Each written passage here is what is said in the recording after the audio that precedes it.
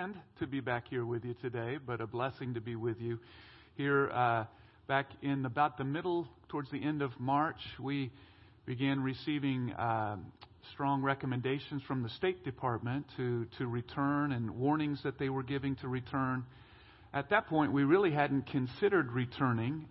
We had been just catching up on all the events taking place in the world with the virus and so forth going on.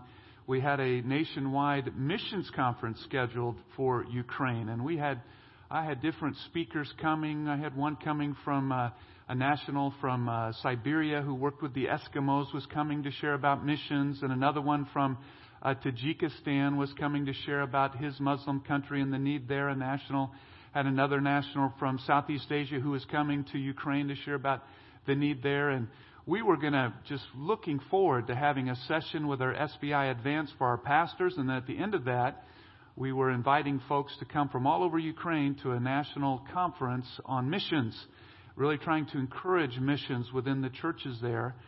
And I received a note from one of the speakers, and he said, "Listen, are you still going to be able to have that conference?" And I said, "Well, sure. I mean, we've bought tickets. Everything's a go, man. We don't have anything happening here. I mean, we're planning on it." And then not too long after that, about a week or so after that, things just started happening very rapidly. And we had to cancel. They had to shut the whole thing down, cancel. Then we get these notices from the State Department warning us that, look, we're helping to arrange these flights. If you don't take one of these flights, we can't make any promises that we're going to be able to get you out. And again, we hadn't considered leaving. We were still planning on leaving. We looked at some flights that they had, but thought, well, none of these flights really make any sense. They would leave us in Germany. One would leave us in England. I said, well, why would we want to be left there? We're just going to plan on staying. Lord, if you want us to go back, then we need you to open a door for a flight to take us back. Well, also during that same week, the place where we were doing our church plant was meeting. At the beginning of the week, they told us, okay, you can still meet, but you're going to be limited in how many can meet. I said, okay. I went back to get further clarification on that on Wednesday of that very same week. And they said, look, you cannot meet here at all. We're not allowed to lease you this hall in any way. It's just, we can't do it. We don't know how much longer it's going to be, but for right now, we cannot do this. So that Saturday morning of that very week, got another email from the embassy, State Department, and they were saying, look, we've organized another flight. It's going to go direct from Kiev to America. And again, we strongly encourage you to take this. And so we prayed, and since we could not meet there and have any ministry there, we thought, well, at least we could come home, minister to family down in the Kansas City area, help my mom and dad around there and other family members, and do what we can here while we wait for things to reopen. And that's where we are right now. We were planning to head back, in fact, just here in a couple of weeks to Ukraine, but it looks like now that is going to be delayed a little bit more. They've had an uptick in cases. So pray for us. We also are kind of feeling we're out in this no man's land right now, just kind of wandering in the wilderness and waiting for God to give us just direct steps to take here. But looking forward to getting back. And just wanted to give you a short update on some of the things that God has been doing. There were some wonderful things that are taking place both in Ukraine and in Southeast Asia. And believe it or not, I don't even know if I've shared this with you, Pastor, but last summer, and we were hoping to go possibly again this summer, in Central Asia to the country of Tajikistan, which is a Muslim country.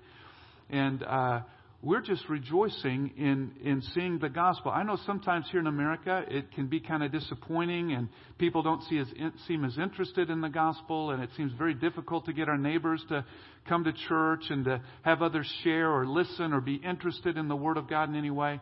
But in these other countries, there are great things that are happening for the glory of Christ. In this one country where we work in Southeast Asia, which is predominantly a Buddhist and animist country, though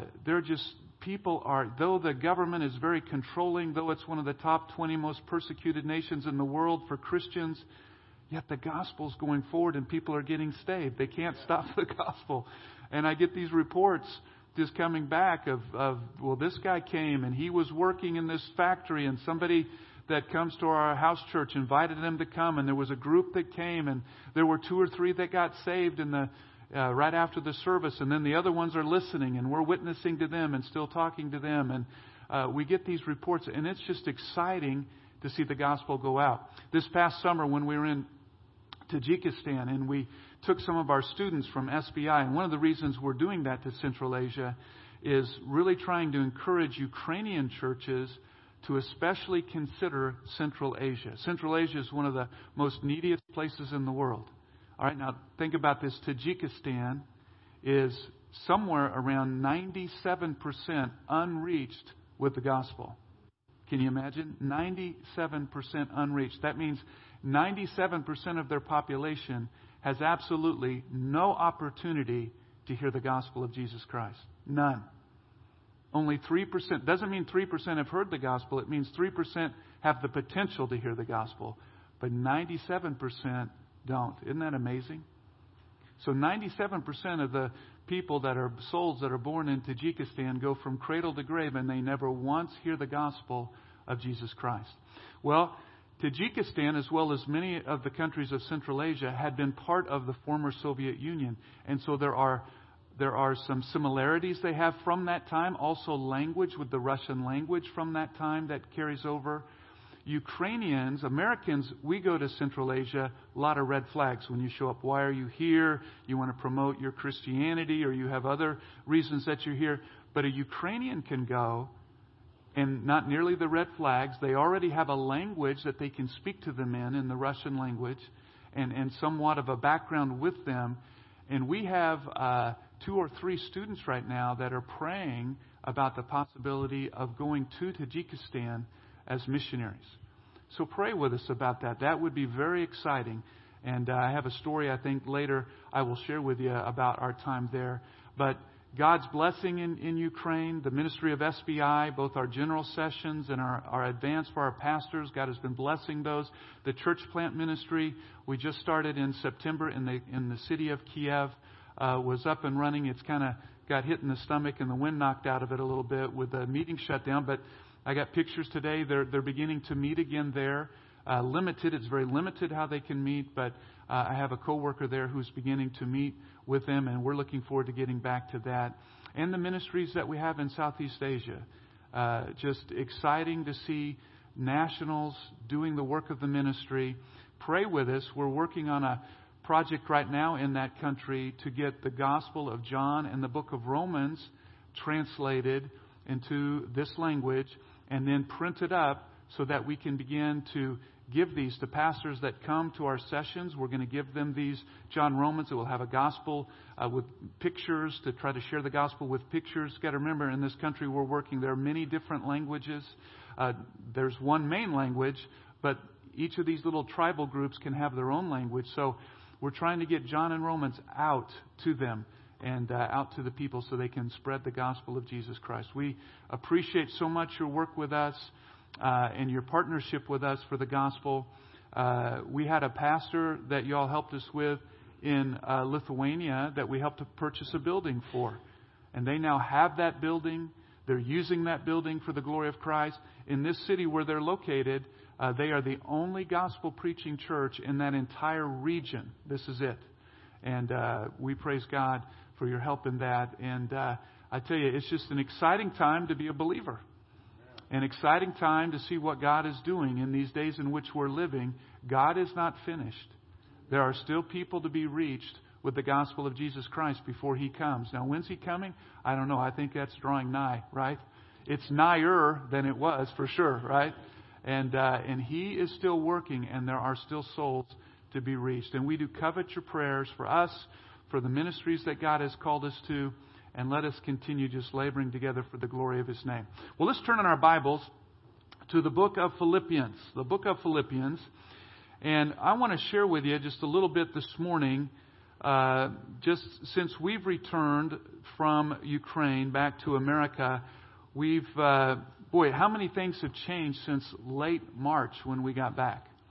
I mean, we came back and got back here, and then it just seemed like almost every week something new was taking place here in America, and something new to get caught up on, and all the changes that are taking place. And it just seems like there's so much chaos, not only because of the virus, but the racial tensions and financial tensions and all that's taking place. And it's be very easy for us to get our eyes off the ultimate goal of what we've been called to do as a church. I can remember playing basketball, and I can remember games where you go out and it just seems like everything is going wrong. I mean, the referee has made some bad calls. The shots just aren't falling. The other team, the guy who never shoots a three-pointer's throwing one up and it's banking in. And it seems like everything is going wrong. And all of a sudden, by the time that first quarter or first part of the first half is over, you're down by 15 or 20 points. And you're on the road and you're thinking, well, man, the game's already over before it hardly got started. And you're coming over to the bench and players are barking at each other, and the coach is trying to get everybody focused back again. Look, it's do it one basket at a time, right?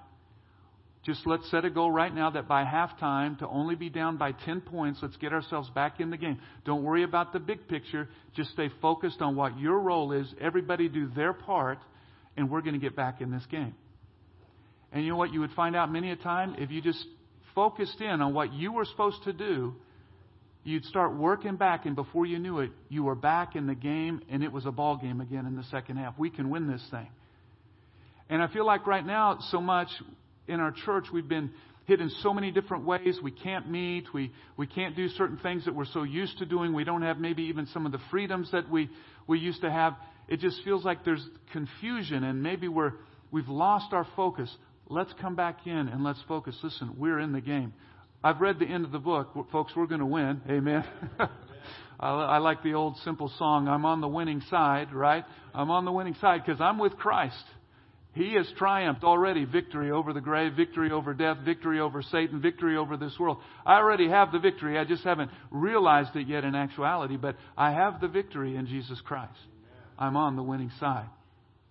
So let us focus now on our roles, on what God has called us to do. And I believe here in Philippians, in chapter 1 and verse 27, there are 3 specific things here that Paul is sharing with the church in Philippi that we can work on, that we can focus on. And I think these 3 keys are absolute keys. And if we will focus on these 3 things, God will bless and we will see victories for the glory of Jesus Christ. Let's stand as we read Philippians chapter 1, verse 27. You follow with me, and then we'll ask God for His blessing, all right? Paul writes, only let your conversation be as it becometh the gospel of Christ, that whether I come and see you or else am absent, I may hear of your affairs, that you stand fast in one spirit, with one mind, striving together for the faith of the gospel. Let's pray. Father, we do thank you for this day. Thank you for your mercies and your grace in our lives. Thank you that you are such a wonderful, magnificent God. There is no one like you. And Lord, we just want you to be high and lifted up, both in our hearts and our lives and our church. Lord, we want you to be high and lifted up in this world, that they may see your glory, that they may know your wonder, that they may know your love that was proved at Calvary by sending your Son to die and purchase their redemption. Lord, bless this time together. Encourage our hearts. Stir us for your glory, we pray. And it's in Christ's name we ask and pray. Amen. All right, be seated, please. As we look in our verse and we see this first part of the verse, we see in verse 27 when he says, only let your conversation be as it becometh the gospel of Christ. That word, as we're looking there for becometh, is a word which carries this thought, let your conversation be. It's actually one word in the Greek. It literally means to behave as citizens. Behave in a way that shows you're a citizen. A citizen of where? He's going to tell him here a little bit later in chapter 3 that they're citizens of where? Of heaven. So behave as citizens. Act and live as children of God. We see as we look in that little part there where he says, as it becometh the gospel. That word becometh is have the weight of, or another thought is to of like value, worth as much. So live your life in a way that is worthy of the gospel. You go back over to the book of Ephesians, Paul is telling them to live worthy of the vocation of which they were called. Live worthy as a child of light. You're a child of light. Now, live worthy of that. Allow the world to see the light of Christ in you. You see, the gospel not only sanctified us in position, but it sanctifies us in our practice. God is calling us to live a life of what? Of holiness. The people of God are to be different from the people of this world. The children of light are to be different than the children of darkness. But it has amazed me, especially over these last 20, 25 years in the church here in America, how much we have welcomed the ways of darkness into the church, thinking that if we practice these ways of darkness, somehow it's going to bring the children of darkness to light. And you're thinking it doesn't work that way. You can't reach the world with worldly means. You can't attract them through their flesh to the gospel of Jesus Christ. It doesn't work that way.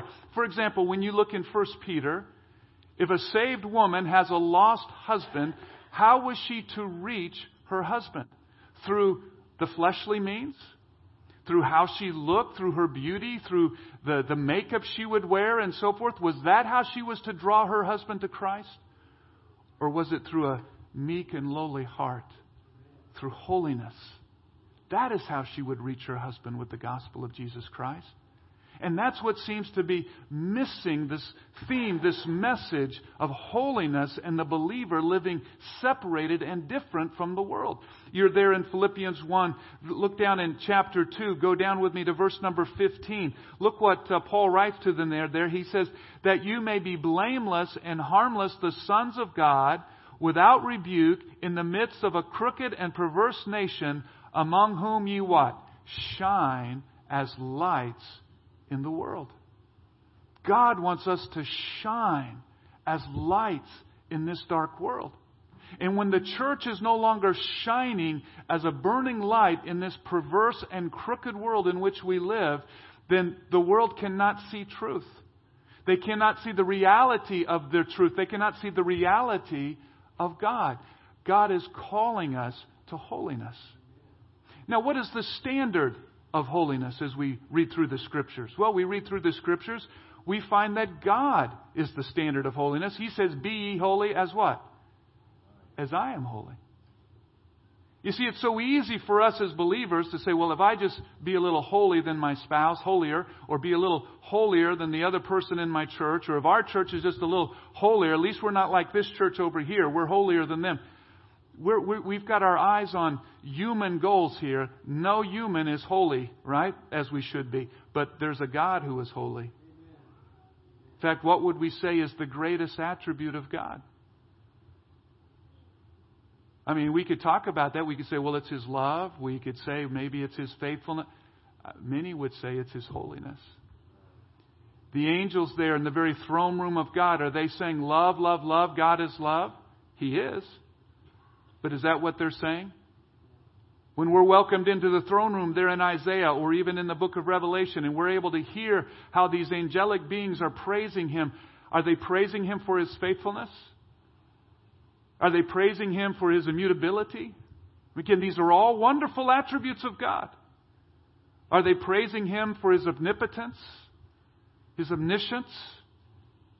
What are they praising Him for? His holiness. Holy, holy, holy is the Lord God Almighty, right? The whole earth is filled with His what? With His glory. He's a holy God. And He is calling us to be a holy people, a separated people, separated unto Him, children of light in a dark and a perverse world. And when we cease to be light, and the world cannot see the truth and reality of Christ. Listen, our culture in America has drastically changed, especially in these last 20, 25, 30 years, right? I mean, you can remember, for example, the Dick Van Dyke Show. I remember Dick Van Dyke, all right, I'm giving up my age here, right? Leave It to Beaver, all those shows. Remember Dick Van Dyke when him and his wife there, I forget her name, but Mary Tyler Moore played the part. They didn't even sleep in the same bed as husband and wife. Remember, they had separate beds that they slept in.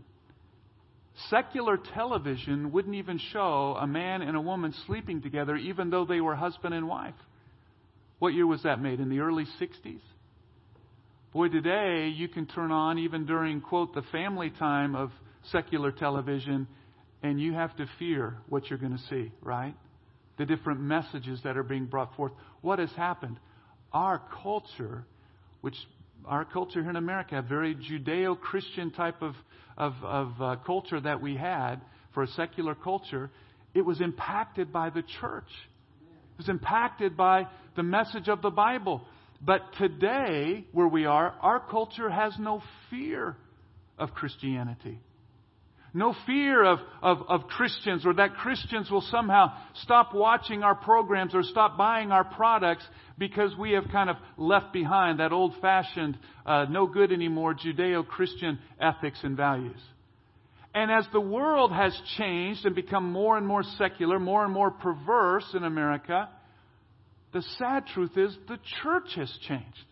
Now, maybe the church is not all the way over here where the world is, but, it used to be the church was way over here. Maybe the secular world was here, and now it's kind of gone like this. The secular world's gotten worse and worse, but the church has become more and more secular. Do you know the one hindrance that I had, probably the greatest hindrance that I had when I pastored down the Kansas City area here, and was witnessing and sharing Christ with people? The hindrance to the gospel, the greatest hindrance, what it was? It was the hypocrisy and carnality of those that called themselves Christians. Well, I work with this person, and he says he's a Christian. And I'm just telling you, if that's what Christianity is, he lies like I lie. He tells the jokes that I tell. He speaks like I speak. He steals like I steal. I see no difference in his life. Folks, we've been called to be salt and light. And judgment must begin at the house of the Lord.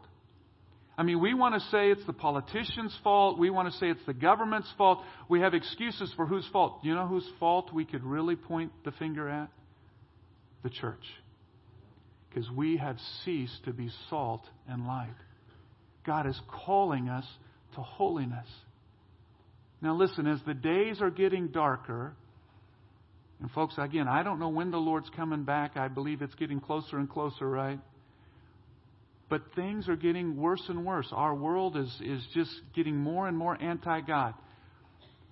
If you're going to stand for truth, stand for holiness, your light is going to shine brighter as it gets darker out there. And some are going to persecute that light, and they're going to try to put out that light. You know what? Paul is going to warn them here in Philippians, don't worry about that. You've been called to this life of suffering for Christ, so don't worry about that. You just do what you're called to do. Be a burning, shining light. And as you are that burning, shining light, though some are going to persecute you, there are going to be some that are going to see the reality and truth of your faith in Jesus Christ. And they are going to be drawn to your Savior because they're going to see His attribute of holiness in you. I want to encourage you in these last days in which we are living. Focus upon your sanctification. Are you growing in holiness? I mean, are you growing in your understanding of who God is and of His attributes and of His glories? And are you seeing changes in your life? Listen, none of us have reached this point where we can say, I've arrived, right? I'm here, I'm super Christian, there's nothing else for me to do. While we're in this body of flesh, we're all to be growing in grace and in the knowledge of the Lord. Growing in holiness. This is the will of God for you. What's the will of God for me, Paul? Your sanctification. That you are growing in holiness. Make a mark. Focus on your holiness. Secondly, look in verse 27. He says, only let your conversation be as it becometh the gospel of Christ, that whether I come and see you or else am absent, I may hear of your affairs, that you stand fast in one spirit and with one mind. Let's just stop there for a second. And let's note the second thought right here. And these are all three are kind of intertwined together. But the second one that we see right here is standing together in the gospel. Unity in the church. A unity of purpose. A unity of message that we have. A unity within the body. What is it that Satan tries to do to conquer? He divides and what? conquers. We look in 1 Corinthians, the church in Corinth. What kind of church would we say the church in Corinth was? It was a carnal church, right? What's one of the things we note about the church in Corinth? All the divisions and cliques that were in the church. Well, I'm of Paul. Well, I'm of Apollos, right? Well, I'm of Christ. I'm the most holiest of all. We're of Christ. We're not like you guys over here. There were all kinds of divisions in the church. There were even believers taking believers to court. But yet Paul says they were saints in Corinth. You are called saints. You are children of God. This is who you used to be, but this is now who you are in Jesus Christ. You've been washed by His blood. You've been sanctified by His Spirit. But yet all the divisions. I was sharing with Pastor last night. You know, we did deputation back in the 90s when we went to the country of Lithuania to serve for about 10 years, and then came back and did the ministry down in Kansas City for about 7-8 years. And then we went back and did deputation again to go back to the ministry in Ukraine and Southeast Asia that God has given to us. And one of the things I noted as we traveled, that between doing it in the 90s deputation and doing it again in 2015 and 16, right in there, that I noted more divisions in our churches than ever before. The body of Christ, we're not unified. Churches are not unified. There's fightings, there's squabblings. Folks, where does all this come from? Most of it's coming from the flesh. It's not really usually doctrinal reasons that people are separating within our certain circles. Most of it is just very petty things that have happened. We read here in Philippians as we would come a little bit later into chapter 4 where there were two that were even fighting in the church. So they were having disputes in Philippi. There were fightings that were taking place, and Paul is calling them together to unity. We come to chapter 2, and Paul says, if there be any consolation, verse 1, in Christ, if any comfort of love, if any fellowship of the Spirit, if any bowels and mercies, fulfill my joy that you be like-minded, having the same love, being of one accord, of one mind. Let nothing be done through strife or vainglory, but in lowliness of mind let each esteem other better than themselves. Look not every man on his own things, but every man also to the things of others. Let this mind be in you, which was also in Christ Jesus. He is encouraging them towards unity. Listen, in these last days in which we're living, and again, I don't know if these last days are going to be 1 year, 1 week, 10 years, I don't know, 20 years, I don't know how long it is. But as we get closer to that time, I believe we see the power and influence of Satan will grow upon the earth, right? And as it grows, I believe that churches that are going to take a stand for truth, aspire to live lives of holiness before a lost and dark world, the persecution is going to increase. And as it increases, as these things are happening, Satan is going to try to destroy these churches from within. Do you realize that Satan is not the church's greatest enemy? He has already again been defeated. I mean, he is an enemy. But he can have no power over us, no power to defeat us. Our greatest enemy is ourselves. Because we won't submit ourselves to God's word and humble ourselves to do what He's called us to do, to esteem others better than ourselves.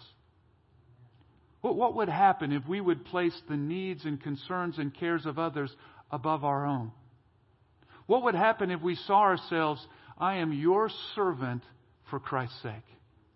I'm here to wash your feet. I'm here to encourage you in your walk with the Lord. Do you know what I found when I pastored down in the Kansas City area? So many people would come to church on Sunday because of something they wanted to get for themselves. How can you serve me today? What can I get from this message? How can you serve my children or our youth or whatever? How can we be served? So they were coming to take. Very few came on Sunday to give. How can I serve this person? How can I encourage them in their walk? How can I pray for you? God is calling us to unity. He's given us the gift of this grace. And He wants us to grow in the unity of the faith. Listen, we should know what the message of God and His Word and the message of the gospel is. There is confusion today, believe it or not, in the church. And I'm speaking about the church in general, within quote-unquote fundamental evangelical circles, whatever your definition of that would be. But there's confusion on what the gospel is. You know, you would think this is pretty simple, right? The gospel of Jesus Christ. I mean, His coming, His death, His burial, His resurrection. That all who will come to Him can receive the gift of salvation that His blood paid to redeem us from the curse of sin, the judgment of our sin. But yet we have those today that within these evangelical fundamental circles that say the gospel is a social gospel as well. It's not just that, it's also this kind of social justice, things that we see in our culture taking place. And we're thinking, what's the chapter and verse where you find this in the Scripture? I mean, I can't find when Paul was in Ephesus that he went door to door and house to house teaching social justice. He taught both repentance towards God and what? And faith in Jesus Christ. When Jesus Christ commissions His church to go into all the world, it was to teach what? That repentance was to be taught in all the world for the forgiveness of sin. Trust and faith in Jesus Christ. We need to be unified in growing in our understanding of God's Word, unified in what the gospel of Jesus Christ is, unified in purpose to love and forgive one another, to forbear with one another, to look past the faults of one another.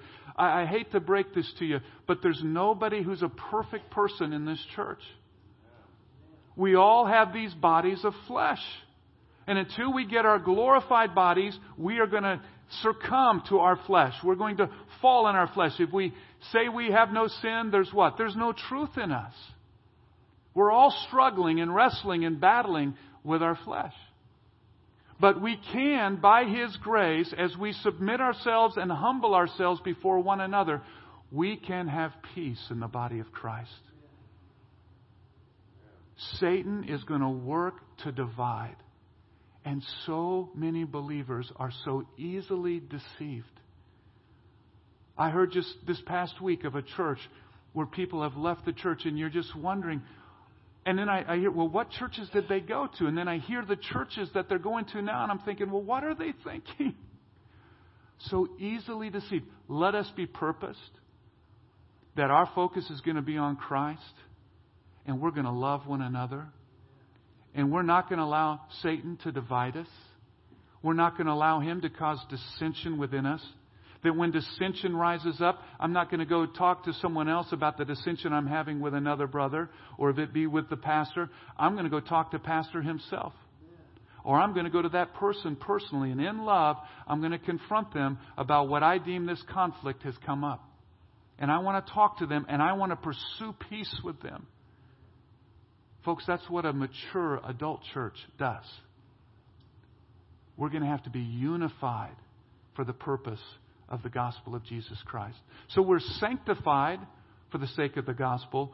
We're unified for the sake of the gospel in oneness. And then lastly, we're striving for the sake of the gospel. Look in the last part of verse number 27, that you stand fast in one spirit and with one mind, striving together for the what? For the faith of the gospel. So this gospel that we're striving for, and that word striving is speaking, actually it's an athletic term of a team of athletes working together. Everyone fulfilling their roles, laboring, toiling for victory. So here we are, we've been called to strive together as a body of Christ for the faith of the gospel. To see the gospel of Jesus Christ going forth. And if we're not sanctified, and if we're not unified, my friend, we can't be striving like we should. Amen. If we're living worldly lives and carnal lives, we have taken away the power and the impact of the gospel. Amen. If we are divided and we're fighting among ourselves, but yet we're still trying to spread the gospel, it's hypocrisy. It's vanity. Nothing's going to happen. But when we are living lives of holiness, when we are unified for the gospel, and now we are striving together for that gospel, focused on what God has called us to do, things are going to happen for the glory of Jesus Christ. Souls are going to get saved. And I want to encourage you, though the days we're living in are dark, and though they're difficult, and though they're hard, and we're facing things we've never faced before, we have a commander-in-chief. He has given us His Great Commission. And that Great Commission is, take this gospel into all the world and proclaim it. Proclaim it here locally, to all who live here locally.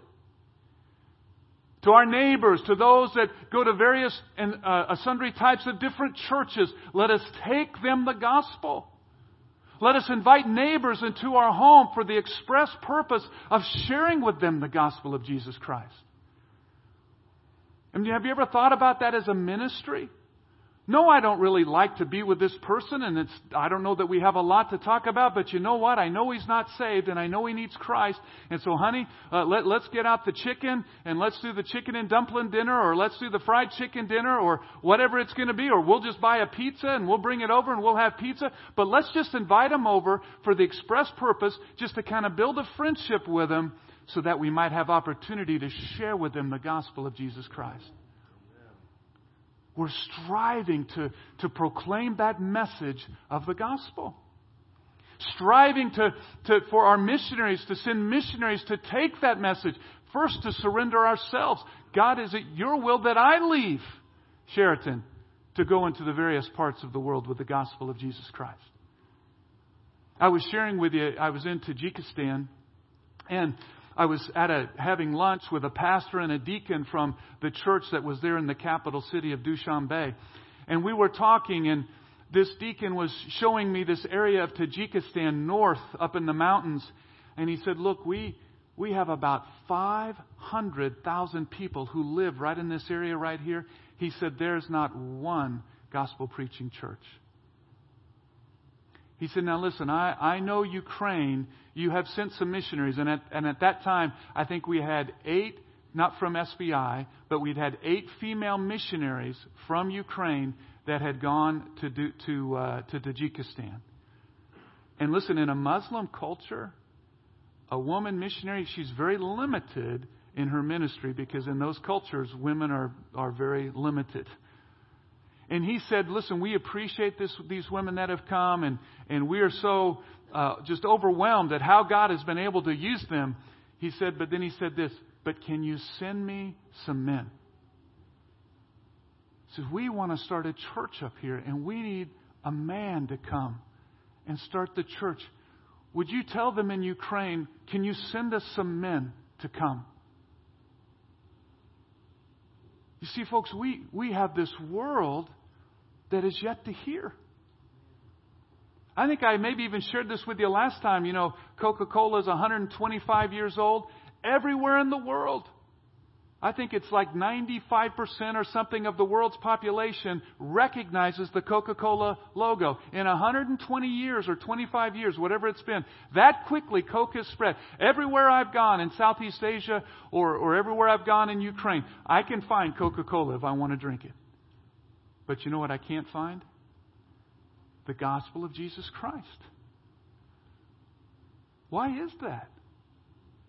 Well, why do we have somewhere today around almost 8 billion people in the world, and probably at best, maybe half have heard the gospel, but I don't even think it's half have heard the gospel?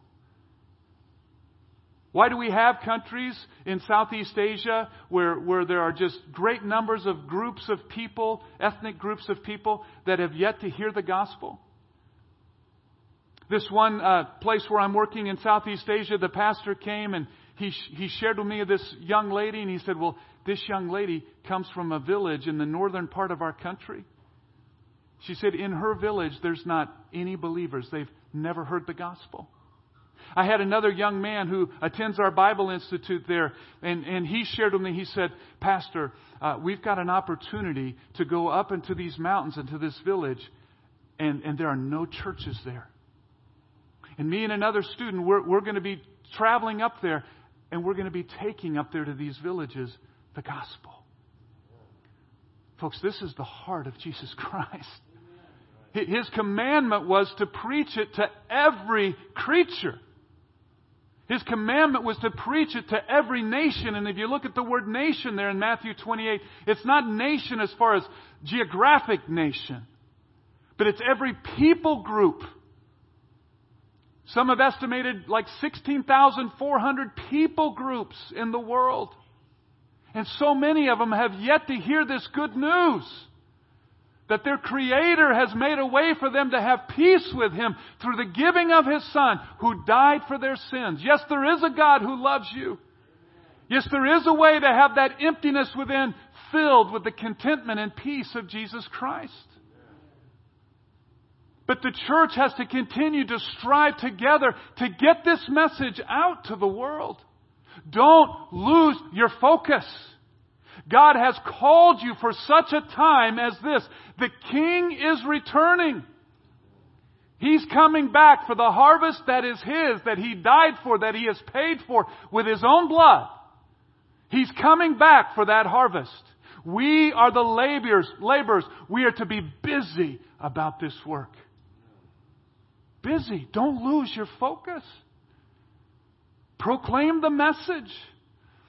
If you're not called to go, that means you've been called by God to stay and labor here that others can go and labor here to spread the gospel here locally. Pray for God to open doors of utterance. Now you say, well, Pastor, you don't understand. We're here in Iowa. I'm out here on a farm. My nearest neighbor is, about a half mile or mile down the road. I just don't have that many opportunities. You know what? There's enough people here in southern Iowa for you. God can bring somebody to you or bring you to somebody to share the gospel. Pray for open doors. God, provide for me today an opportunity to share of your love with someone. Bring someone into my life, God, that you may use me to share this message of Christ. Use me to influence someone for the glory of the gospel. It's a message that we have to proclaim. But let me share striving together in the gospel. And I'm cutting down my message here because I want to get to this last thought of striving together. It's not just the proclamation of it by us proclaiming it with our lips. But it's also when we are so burdened for it that we begin to cry out to God for power and grace and mercy to complete the mission that He's given us. Can I say that the one area in our church in America, I think that is hurting the most is the lack of prayer. And listen, I'm an American and I'm almost an Iowan, all right? I'm just a few miles south of you here down in Kansas City. Now, maybe you want nothing to do with Missourians. I don't know what your opinion is about Missourians. I know we have a little more in Kansas City area. We have more problems with the Kansans than we do with almost anybody down there. But I married a Kansan just to pursue peace with all men. So I married my Kansas wife. And what a gift she's been. But the greatest hindrance in our churches today is prayer. Because we have been given so much. We've taken so much for granted. We've had so many freedoms. We don't have to depend upon God. We can do it by our own grit and determination and by our own means that we already have. I was sharing with Pastor last night. I got a letter a note from one of the men in the country in Southeast Asia. And he wrote me last Friday. They had a prayer meeting. He says, we gathered to pray. And he said, we continued in prayer somewhere between 1 and 2 in the morning. We were praying together. I think he's had other times when he's written me that they have prayed and even prayed almost through the night in these prayer meetings, just crying out for God. They'd sleep some on Saturday, get caught up, and then Sunday they're ready to go for church. But they're praying. Why? Because they're under tremendous persecution. Because they don't know how they're going to complete this mission that Christ has given them to do when they're living in such a place as where they live. They don't have the means. They don't have the buildings. They don't have the money. So, God, we got to have you. And they're crying out for God. What would happen if we truly began to cry out for God? I was in a prayer meeting there in this country, and they were going around the room taking prayer requests.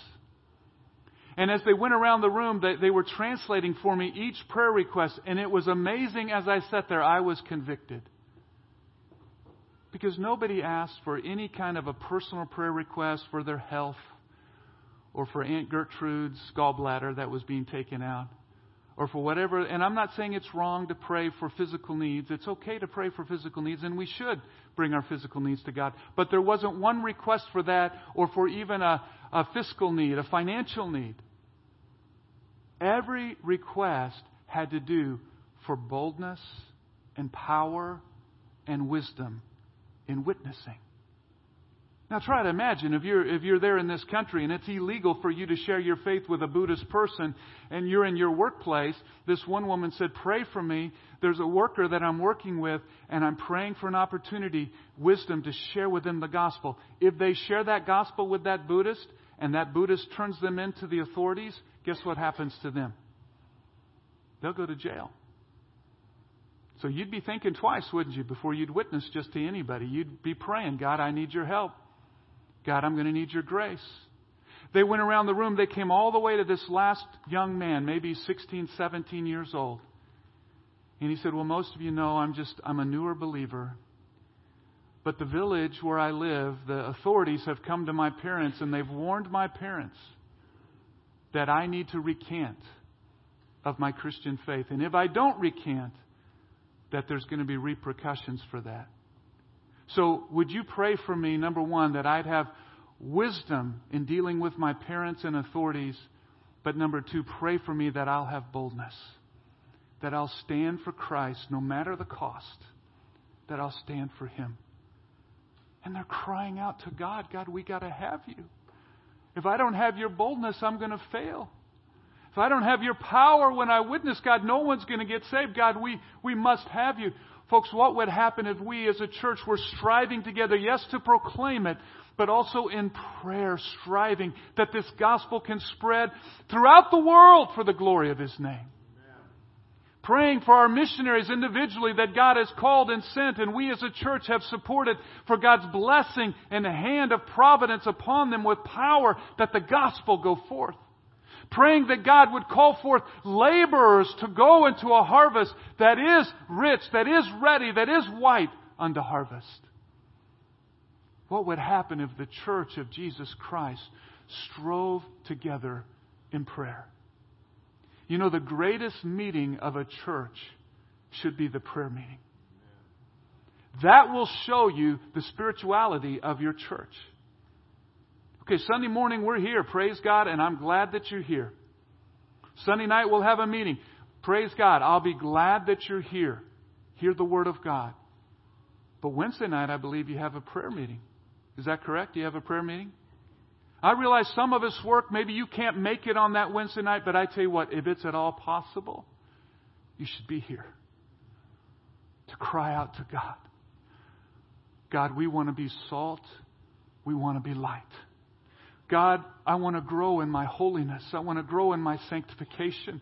God, I'm not content being where I am right now in my personal walk with you. There are other things that need to be changed in my life, oh God, and I'm praying for you to change me. God, protect our church. Lord, keep us as one as a church. Unify us. Protect us from Satan and those fiery darts of division that he wants to fire. Lord, protect us from our flesh. Unify your church, God, for the glory of your praise. And God, we need you to use us to reach this world with the gospel. There are still souls that have not heard your word, that have not heard the truth of the gospel. Use us to proclaim that, God. We must have you. What would happen if churches prayed that way? Folks, there's still so much God wants to do through us. He has called you for such a time as this. Listen, I would have loved to have been alive during the days of Spurgeon and Moody, the great revivals. I mean, I read about them and I'm so envious of those guys. I look forward to speaking to them one day. What was that all like? But you know, He's called us to a very special time in history. We are preparing for the coming of a king. And we still have work to do before He comes. And let each of us individually strive together for the faith of the gospel. Amen? Let's pray. Father, we thank you, Lord, for your goodness and for your grace. Thank you for the wonder of your word. Lord, thank you for this church and for their faithfulness to Julie and I, and for all the different places that they've already had an impact in through the ministry that you've allowed us to partake in with them. I thank you for them. But God, encourage us this morning. Help us to focus on these three things in our lives for the glory of your name. You are coming, Lord Jesus. You are coming soon. Let us be a people that are found faithful, busy about your work for the glory of your name. Thank you for calling us for a time such as this. Thank you for the privilege that it is to be salt and light in this perverse and dark world. And we ask it for the glory of your name and your praise. Amen.